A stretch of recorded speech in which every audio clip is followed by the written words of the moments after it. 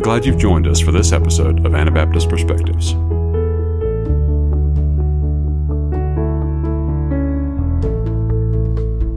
I'm here with Nathan Zook. We're in Washington, D.C. Here, actually, the Museum of the Bible on the top floor. Capitol's right there behind us. You live here in this city. You've been, obviously, this is the capital of the United States. And one thing I'm really curious about, what is the Anabaptist view on the political process, especially in voting? Like, how's the relationship been there with the Anabaptist people when it comes to that? So, of course, when Anabaptists started in the 1500s as a movement, you didn't have the potential to be in a republic or a democracy, and so they weren't able to vote, living in kingdoms and monarchies and so forth. And so when they came to the so-called New World in the British colony of Pennsylvania, it was a new opportunity to vote and be part of the political process. And so many Mennonites did. At that time, especially when as you're looking towards moving away from being drafted forcibly in Germany, you come here. The Quakers are in power in Pennsylvania. They had the state legislature, or the colonies at the time, and under William Penn. And so the Quakers were a little more, you could say, lenient towards those who are going to be avoiding wars with the Indians and so forth. So anyways, some of the Scottish, Irish immigrants that came in were not so willing to allow people not to be part of the military. And so Mennonites began voting in many cases for the Quakers. And so early Mennonites in Pennsylvania were in many cases voted for the Quakers. Once the Scotch, Irish, and other groups sort of overtook the population of Pennsylvania and the Quakers were losing power, many Mennonites just pulled out altogether and began and stopped voting in that colonial and post-colonial era. Mennonites who were involved in, living in the area at the time in the colonies had come here because the British Crown gave them power. And so the call of democracy, as opposed to the British Parliament or the British Crown, was not a significant enough factor for the Mennonites to say we're going to join the independent or support the independence, patriots. And so many of them were accused of being loyalists or Tories and being too pro-British and so forth. And so at that time, democracy wasn't their primary objective. Their primary objective was to obey those who were rulers over them, honor the king, and pray for the king, and not to seek independence in that sense. And so I think that's a strong statement that while they allowed voting, some were engaged in voting, that was not their primary goal to be political participants in the process. That is an interesting piece of history. Now, so I'm curious then, what effect has, in the past, but also currently, what effect has that had on the current political scene, especially, so you mentioned Mennonites, but then there's other groups, I think, Jehovah's Witnesses and a few others that wouldn't be involved in voting. Right. What effect does that have? It may not be very much because the Mennonites, other Anabaptists who don't vote, Jehovah's Witnesses, we're a small part of the population. We might just get wrapped up into this blurry, undecided, non-voter category. Unclear. But that gives them a little more power because it keeps the politicians guessing which way we go. And so in the past couple elections, there's been a lot of attempts, especially on the part of the Republican Party, to get Amish in Lancaster County or other in Ohio to get out and vote for President Trump, President Bush, and so forth. And so there is some awareness that this undecided or non-voter bloc could be potentially beneficial in some counties. It's interesting, back in the 50s and 60s, thinking back to the early Mennonites in Pennsylvania, think about the pro-Quaker and so forth. You get Richard Nixon versus John F. Kennedy, and Richard Nixon's parents were Quakers. And John F. Kennedy, of course, was Catholic. And so Mennonites being given those two options, well, who are they going to vote for? If they're going to vote, many began voting for the first time in generations. They voted for the Quaker, for Richard Nixon. He lost. And so then many said, oh, you know what, we voted against God's candidate. And so many Mennonites began pulling out of the voting process again. And then I had a former bishop who told me that he was too young to vote in that election. He came along the next time Richard Nixon ran, and he voted for Richard Nixon the next time, and Richard Nixon won. Then the Watergate scandal took place. He said, oh no. Wow. So he pulled out of the process himself. Kind of got burned twice. Yeah, so So I think the Nixon and Kennedy was a big time where some Mennonites got involved and some decided, this is not for us after all. There are many Mennonites today who are involved. I was politically involved for many years, and I consider myself a conservative Mennonite at that time. So there are many who do still take do still get involved in the political process. My current congregation, we have taken a stand as part of our guidelines. We will not be part of the voting process, and so for me that was a difference.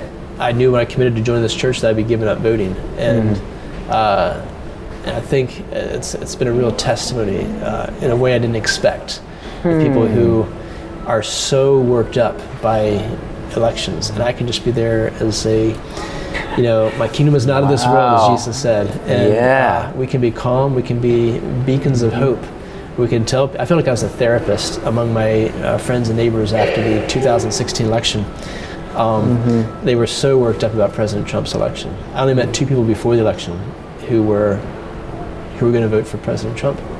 I live kind of in a bubble here in D.C., I guess. And so I was able to tell people, they're never probably going to be as good as you hope or as bad as you fear. He's not going to be able to fulfill all his campaign promises or threats. And so there's something about being able to look at politics from a distance and say, I'm not part of this kingdom. And we can be very relaxed. And it's a real way to show love to people who are very concerned, and we can let them know that there's something beyond this political life that we see here. Yeah. Can you share a little of your personal story of? Sure. You said you were politically involved at one point. You're not anymore. So what happened? So I was actually really involved in multiple forms of political participation. I was involved in protesting. I know the year I was 18, 19, I was involved in 16 protests, and I stopped counting after that and just kept, I was involved. I went to protests in Philly, Chicago, New York, D.C., Baltimore. It all changed for me back during it was 2002.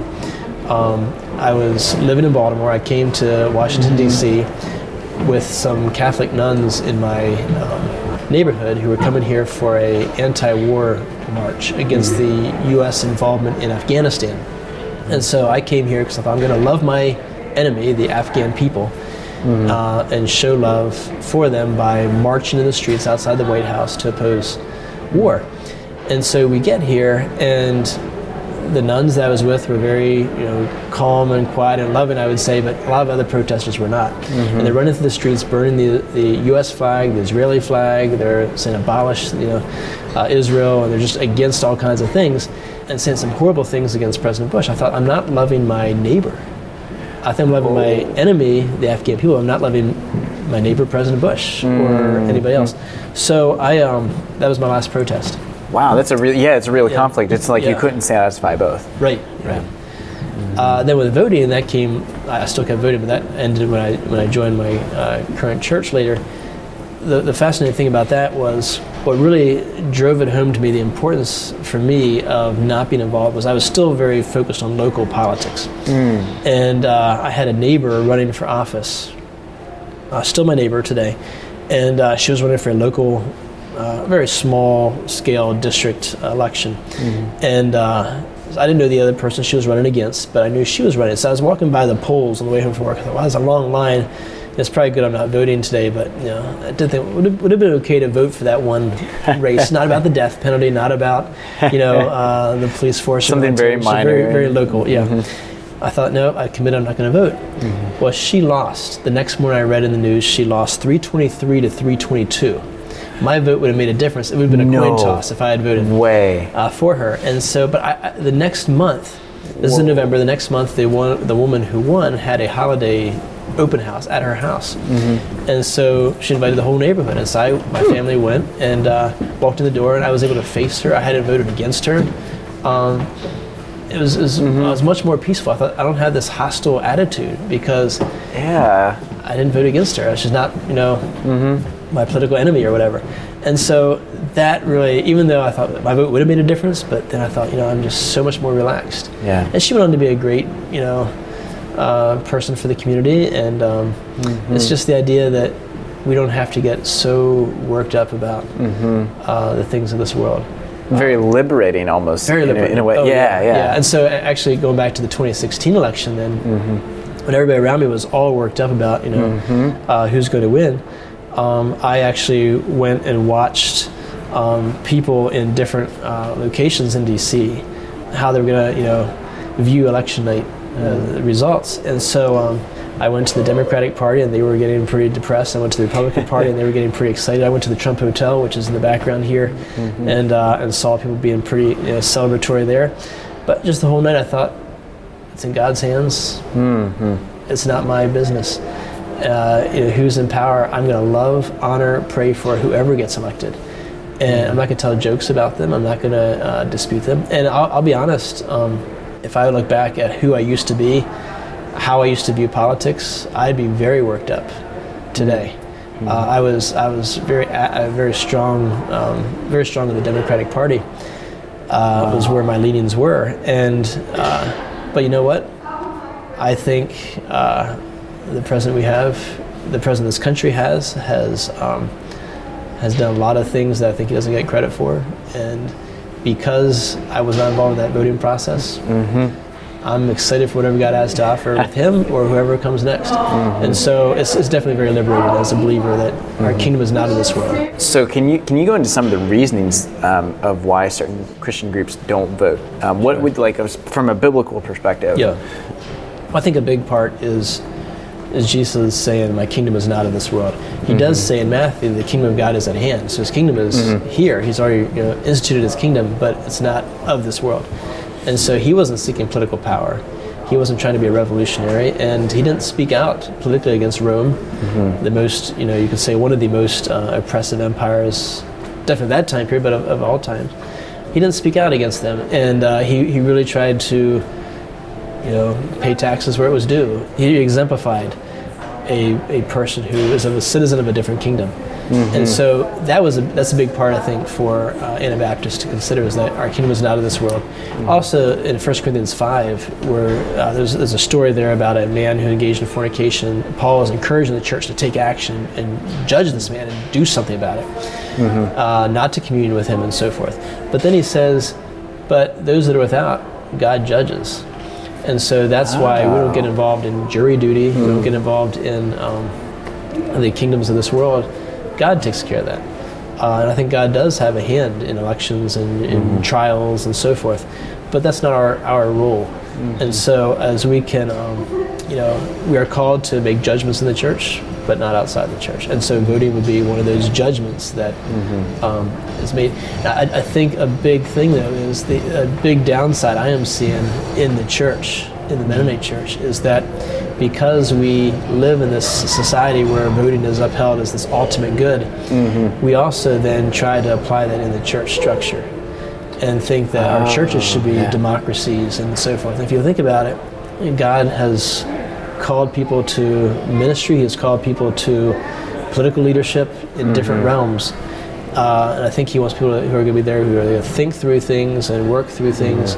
And I don't even see it as being politically beneficial for us to have a vote, because if I haven't thought about the issues and I go cast my vote, as opposed to somebody who has been put in place by the Lord as governor or as mayor or something, who that is their calling to carry that out, I'm going to mess up the political process if I use my vote in that way. I think the same thing happens in the church. We think we need to rally majorities and get a majority to our side and push things through, when in reality, I think in the church, God's calling for a loving approach. We're going to be seeking maybe consensus, but seeking, may not always be consensus, but we're going to be seeking a thoughtful, prayerful approach that may not look like the church politics, like the world politics. Yeah.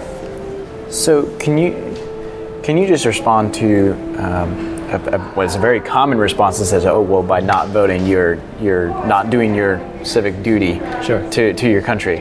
What do you say to that? Yeah, I mean, there's many ways we can be involved in our civil society through getting to know our neighbors, by us, walking around, meeting people, knowing people that can help make our streets safer. There's many ways we can accomplish great good through volunteer activities.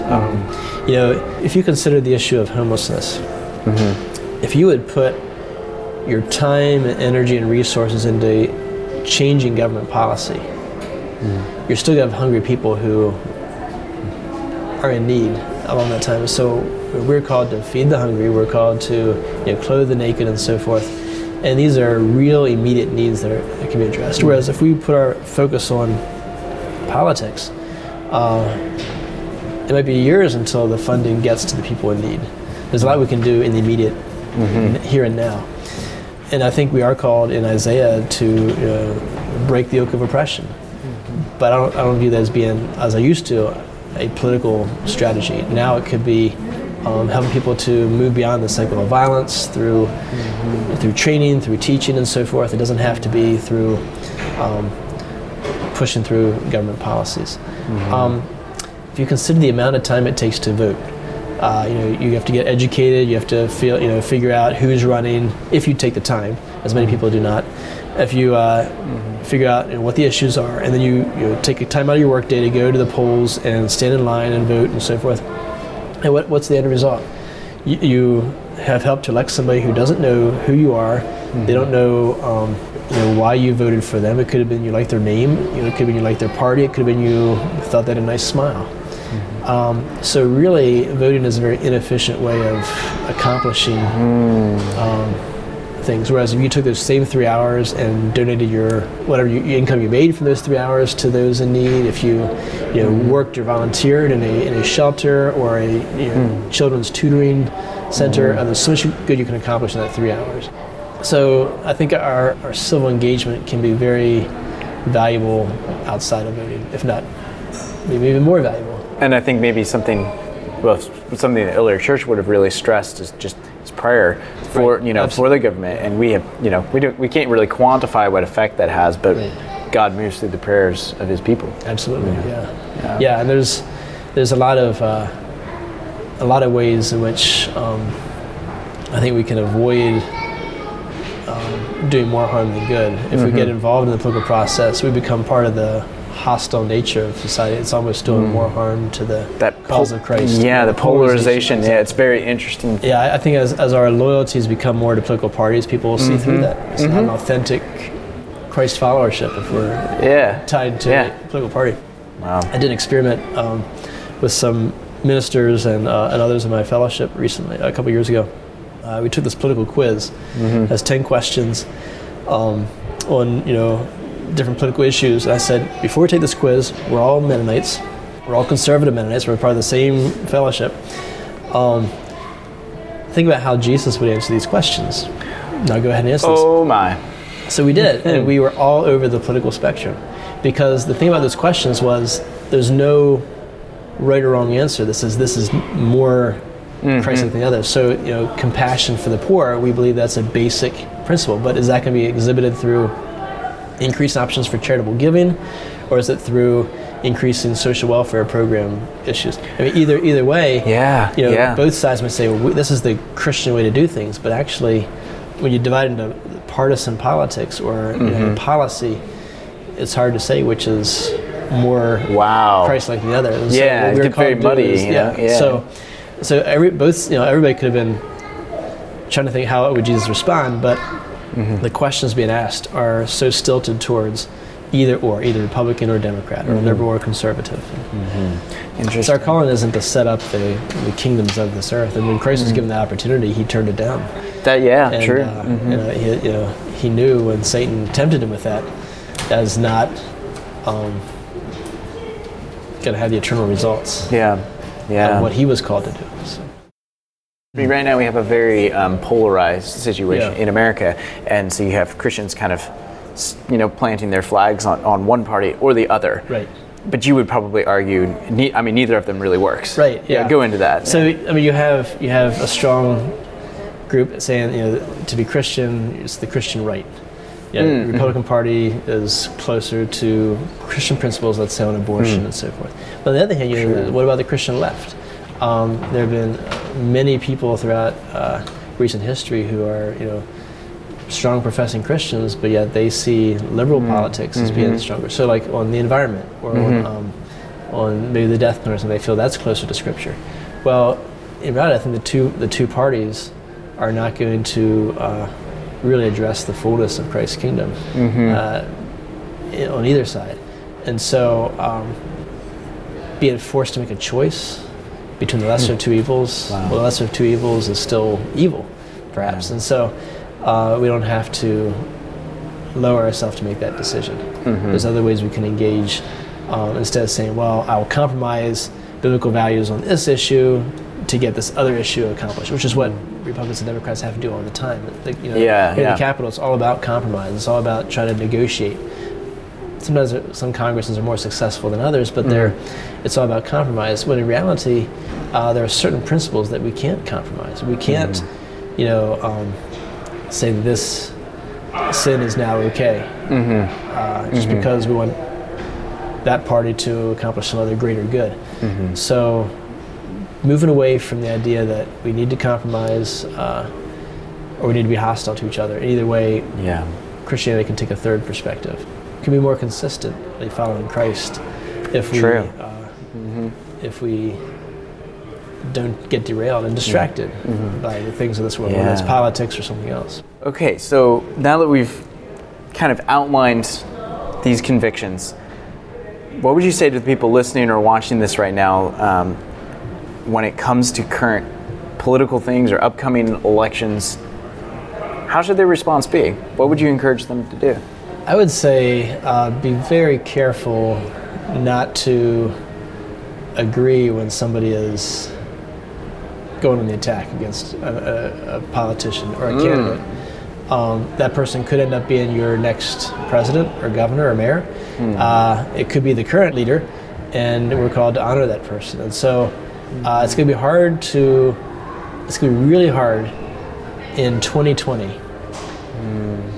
let's say 2021, to honor the president if we have spent all of 2019 and 2020 attacking their candidacy, attacking their campaign promises, making fun of them, making jokes about them. It's going to be hard to then turn around and honor them in January of 2021. And so I think that was a big part for me looking back at 2016 and 2017 is that, if I get all worked up about the election, even though I knew I wasn't going to vote, if I get all worked up about the election, make big statements, I can't believe, he said this or she said that, she or he could have been my next president. And instead of trying to backtrack and then take back what I already said, it's better to only have loving things. We are held accountable not for whether we have voted for somebody. We are held accountable for what we have said about them, what our tongue has said. And the tongue is a powerful weapon and very hurtful. And are we leading other people astray from not honoring their king, not honoring their God-ordained political leaders? And God talks throughout Scripture about, the Pharaoh was his servant and Cyrus was his servant. These were not godly people. They worshiped false idols. Cyrus the Great accomplished many great things for the Lord, but he gave credit to Marduk, some other false idol. And so are we pointing people towards Christ or towards attacks against who he has in place? And so I think a big part of it is not mocking, not making fun of, not being disgusted, we're not to be complainers in Scripture either. And so what we say, our tongues are a big part of that step of faith in allowing God to be God and to rule in humanity as he sees fit. We don't know the consequences of voting actions, and so it's better to remove ourselves from that. But I think a big part is our attitude. A Christ-like attitude, a Christ-like, if Jesus lived here today, right here, and he was here, how would he be discussing this? How would he be looking at these people? How would he treat them? Right. Would he be all worried and exhibiting disgust at who is in power? What Herod's going to do next? And he of all people, he just barely escaped with his life from an evil king who's trying to get rid of male children and him in particular. So there was a lot of things that could be said about abusive government in that time, but he doesn't go there. It's very but interesting. What he did had definite political ramifications as he as he allowed zealots to be part of his disciples and tax collectors. I mean, he brought in both sides of the political aisle, so to speak, much more radical than what we see in Republicans and Democrats today. He had anti-government disciples, and he had government employees as disciples. And, That's and amazing. he doesn't in any way act like that's strange. Yeah. He's calling them to a higher calling. And that's beautiful. That's really beautiful. Wow. Well, thanks so much for sharing. Thank you. Yeah, taking the time, and yeah, this has been really good. A lot to think about here.